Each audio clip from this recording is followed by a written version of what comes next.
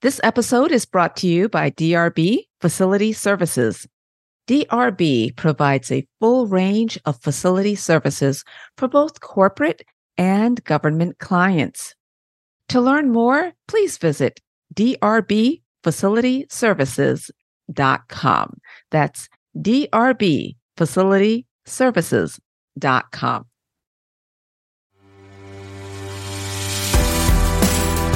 Hi, I'm Juliet Mayers. Welcome to Entering the Inspiration Zone with Juliet Mayers, a podcast for business professionals and entrepreneurs seeking positive connection and professional development. As an accomplished author, speaker, DEI strategist, and member of Forbes Coaches Council, I am living the dream, and I love helping others achieve their dreams. Each episode, I will share with you actionable steps that you can take to build the work and life you've imagined. Welcome. I am so excited to have with me today Paula Price. Paula continues to be a visiting executive at Harvard Business School, and prior to that was a senior lecturer at Harvard Business School. I'm so excited to welcome her to the podcast today. And today we're going to be talking about building inclusive boards, strategies from an experienced leader. And that indeed Paula Price is. Welcome, Paula. Thank you so much, Juliet. I'm so happy to be here with you today. Wonderful to have you. And so we're going to start where we always start with our guests, and that is really to help people understand a little bit about your background. Who is Paula Price? So tell us about yourself. Sure, absolutely. Well, personally, I was born and raised in Chicago. I'm the youngest of 5 children. I grew up in one of the first neighborhoods that was built from the ground up for Black first-time homeowners, although it wasn't described that way at the time, of course, on the far south side. It was a community of young families, and through the wonders of social media, many of us are back in contact with each other today. I did my undergraduate work at DePaul, go Blue Demons, and also earned an MBA at University of Chicago. And my husband and I left Chicago in 1995, and we moved to London and then to New York with our son, who is now in his 20s, and then to Boston, where I met you. And now we're back in New York, except for the summers when we're on Martha's Vineyard. And then professionally, one of the things that I loved about my career journey is the variety and the opportunity to both learn a great deal and to tie all of my experiences together so that I could contribute and also add value beyond my technical financial skills. So I have worked across industries, so retail, consumer products, and financial services. I've lived across geographies, the US and the UK, and I have global experiences from that. I've worked across functions, strategy, planning, general management, but mostly finance and accounting. I've served on boards, as you've mentioned, and I've chaired different committees. And I've also had the honor of sharing my experiences with young people through teaching, and also the privilege of learning so much from them. And each of these experiences has been additive and allowed me to adapt across different business models. So that's a little bit about me. Yeah, excellent, excellent. And I happen to know that in addition to all that you do, you are very active and supportive of so many people, myself included, and I really appreciate that. You're a fantastic role model for so many people. And so, Paula, you have been on and are on many boards and are really trailblazing in the work that you've done. And tell us a little bit about how you got to the point of working with companies to adopt and to identify and overcome barriers relative to diversity at the board level. Julia, all of the boards that I'm on are diverse in terms of gender, ethnicity, race, skill sets. And if the companies are global, then we have diverse countries represented on the board. But this didn't just happen, right? Each board was very intentional about getting diverse perspectives around the table. We wanted the gift of having unique points of view rather than a bunch of groupthink, which can stifle discussion and creativity. So in terms of strategies, we tended to source candidates from search firms as well as the board itself. But importantly, no matter what the source, the criteria was the same. First, the candidate had to have the particular skill set or expertise that we needed at that particular juncture, be it CFO or CEO experience. Didn't have to be a CFO or someone with appropriate financial expertise, someone with technology or customer expertise, and so forth. Plus, and that's a big plus, the candidate had to bring the kind of diversity that we believe we were lacking on our board. And we were relentless about all of these criteria. And we also had an effective succession planning process at each board so that, we could take our time to find the right candidate. Building a diverse board not only allowed us to bring our best selves into the room, but it also allowed us to do our part in creating an atmosphere and a culture where management could do the same. That is fantastic. I mean, and clearly the intentionality of it is something that comes out when I hear you talking about that. And I think a lot of other organizations and leaders can learn from. So switching gears a little bit, because you mentioned the fact that you are a mentor to so many and a sponsor. And so how do you view the role of the mentor and sponsor in promoting diverse leadership talent within organizations? Well, Julia, you and I both know that mentorship and sponsorship are both crucial to promoting diverse talent. Mentors who help you navigate or develop necessary skills, as well as sponsors who put their reputation, their capital on the line to help you move into positions or get into critical assignments or projects. Both are so important for anyone, but they tend to be more difficult to come by for diverse talent. Most people are more inclined to build relationships with people that are like themselves. So to break this bias, leaders must be very intentional. There's that word again about making sure diverse employees are matched up with mentors and have access to senior leaders and networks so that they can develop the kinds of relationships that can help them get ahead. We often lack access. So to break this bias, leaders must be very intentional about making sure diverse employees are matched up with mentors and have access. Access is so important to senior leaders and networks so that they can develop the kinds of relationships that can help them get ahead. Often companies go through great pains to recruit diverse talent, but they lack the systems to retain them. Mentors and sponsors can help break down barriers and promote equity in the workplace. Yeah,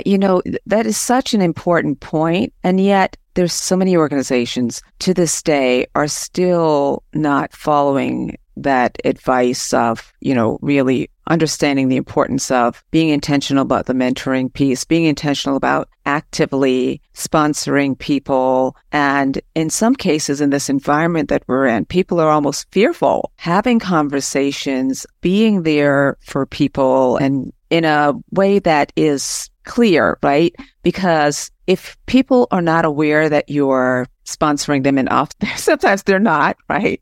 And so I think this whole idea of the relationship and really helping leaders to connect meaningfully with talented people in their organization. Can you delve into that a little bit? How have you gone about it? And what your advice be for people who may see somebody talented, but are almost fearful of approaching or not intentional about helping that person develop? Sure.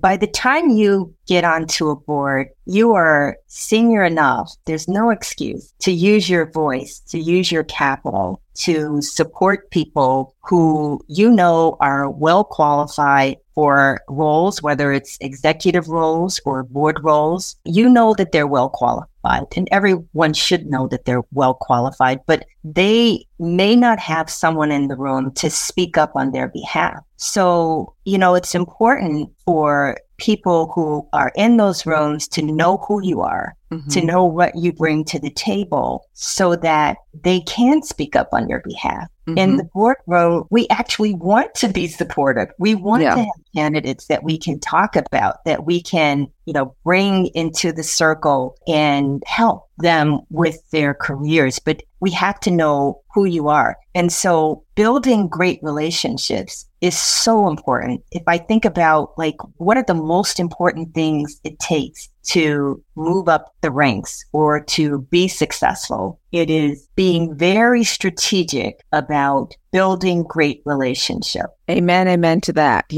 As you know, Paula, a lot of what I talk about in my books is the importance of building those relationships and being intentional about developing relationships and networks. And that takes time. And as you mentioned, intentionality. And so very, very important. So in terms of key metrics that organizations, and this is yet another hot button with the recent SCOTUS decision in particular, where organizations, many are afraid of measuring or thinking, okay, even though the decision was about college admissions and it was applicable in that instance to specific schools, including Harvard and North Carolina, many people are now looking at corporate DEI programs and corporate initiatives, including, how they're sponsoring and promoting and helping people of different backgrounds and thinking, oh my God, I don't want to get in trouble, or should I be measuring what I'm doing for different groups and so forth. And so what do you think are some of the key metrics that organizations should use to measure their progress, particularly in achieving boardroom diversity? Well, it's interesting. We always sort of knew that we had this opportunity in 2020 to really lean in on DEI because everyone wanted to talk about it and everyone was sort of seeing these images over and over in a loop on television. So everyone really wanted to talk about it. So we knew, those of us that have been in this diversity, equity, and inclusion discussion and battle for so long, we knew that we had to put in place systems during that time that allowed us to look at measurements every single quarter.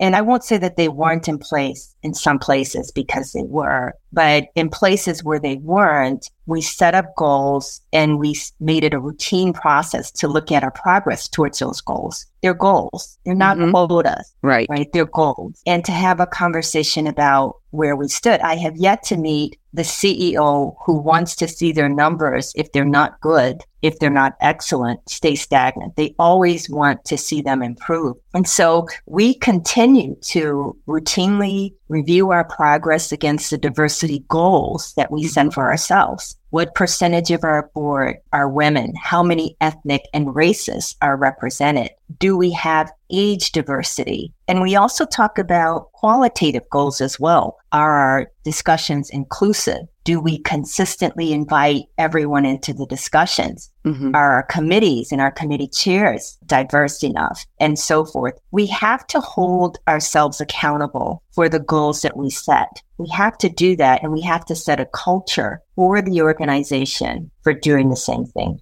Fantastic. I think that's something that every single leader should listen to and really think deeply about. Because as you may know, I'm sure you're aware that some are taking this moment as, oh my gosh, there's pressure, so let's back off. Versus, yeah, there's pressure, but our values are consistent and we're committed to diversity and inclusion, and we will proceed and we will continue to measure and hold ourselves accountable. So thank you for that. Yes, we must not go back. Right. So how can corporate cultures influence the willingness to embrace diversity in leadership roles? If you have a culture that prioritizes diversity and inclusion, starting with the board, and this is well known and ideally published, then this becomes the norm within the company. When top leaders actively support and champion diversity, this sets the right tone for everyone else to follow. Holding boards and leadership accountable for diversity, walking the talk, sets the expectation that diversity is not just some ideal, but it is something that should be integrated into all aspects of leadership. And also employee resource groups, mentoring mentorship programs, flexible work arrangements. These all contribute to diversity in leadership roles being embraced.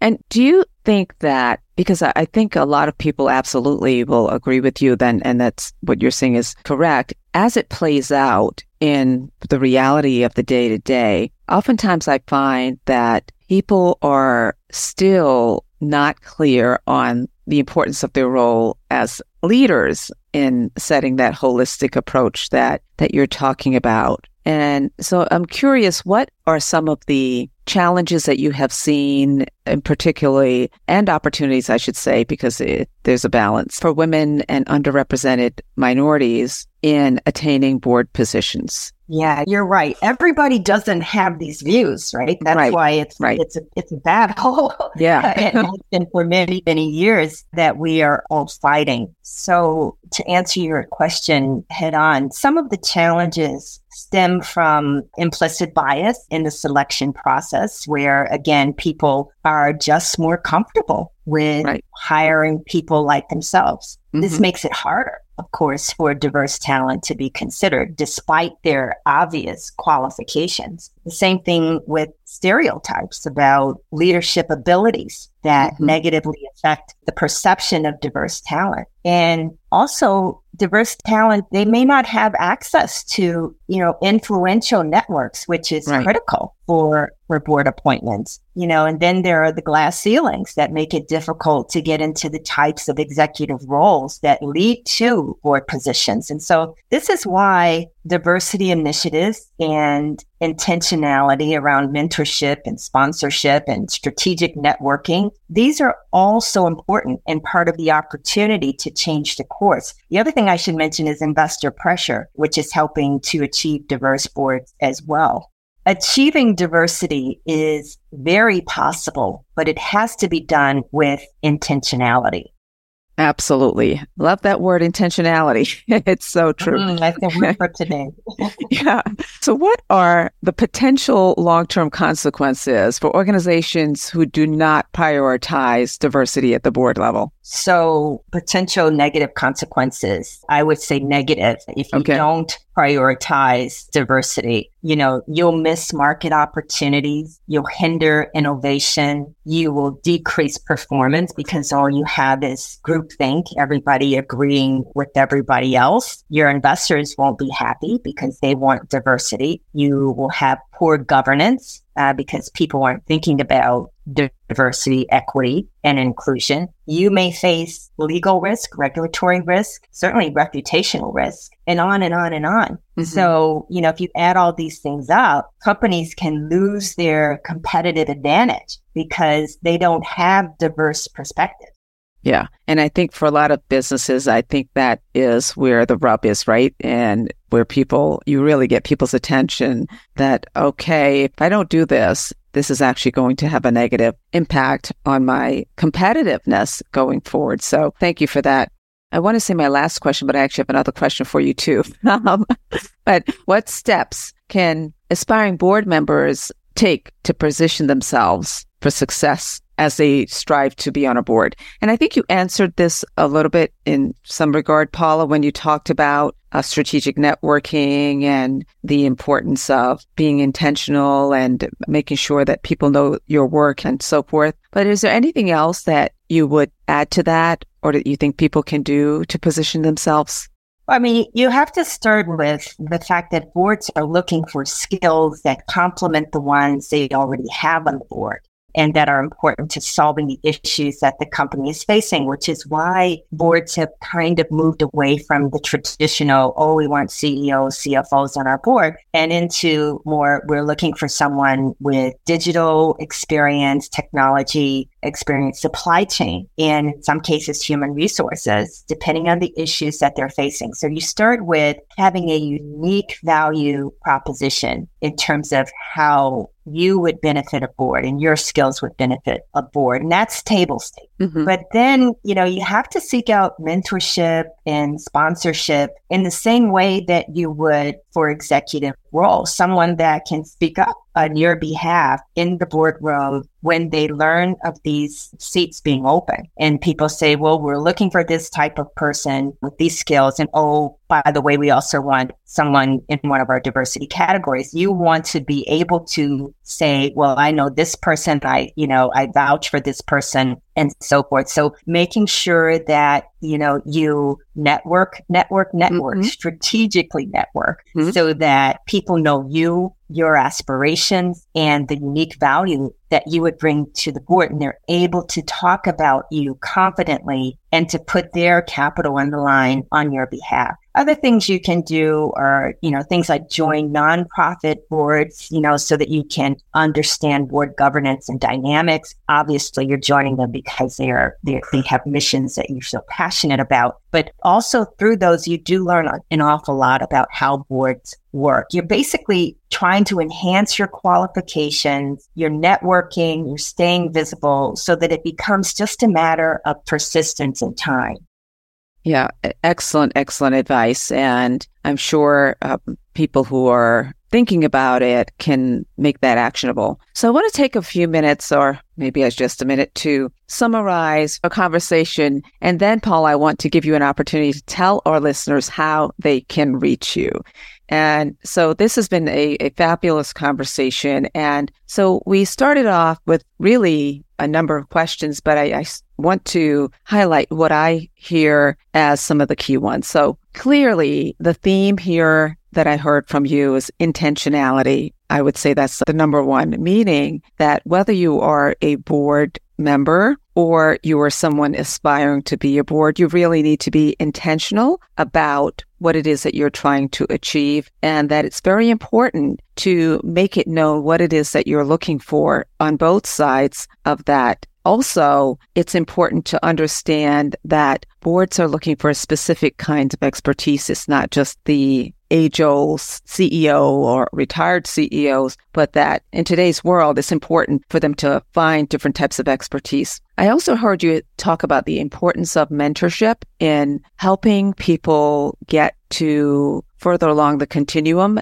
It's also important to talk about sponsorship and actually be intentional about sponsoring people you think have the talent and the skill set to be on boards. And that's an area that particularly those who are already on boards should really be thinking about who can you support, who can you sponsor, and also acknowledging what are some of the biases that people may have. I think that is one that definitely plays out and quite frankly fair. And you didn't say that, but I know just from the work that I do, that is indeed the case for a lot of people. And so to use your words, it's important for leaders to lean in to diversity, equity, and inclusion, and also to be intentional about measuring where they are on that continuum. How are you setting goals, not quotas? How are you setting goals to make sure that you're progressing along the lines in terms of your diversity, equity, and inclusion efforts, and specifically in making sure that we are continuing to diversify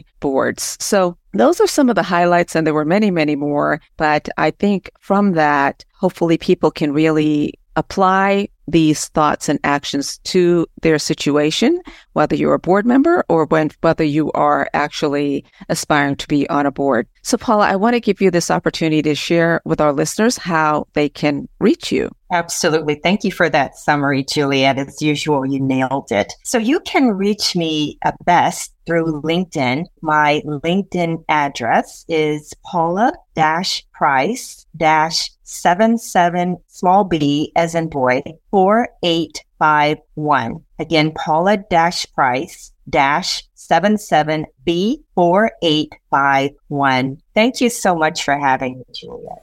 Oh, thank you, Paula. As you know, I am a huge, huge fan and admirer, and also grateful and thrilled to have you in my friendship circle and my network. So thanks so much for being here. And the feeling, of course, is so mutual. Thank you. Thank you for joining us on Entering the Inspiration Zone. Until next time, we would love to hear from you. So if you'd like to join our mailing list, please send an email to info@inspirationzonellc.com. That's info at inspirationzonellc.com. And be sure to put podcast in the subject line. Thank you and have a fabulous day.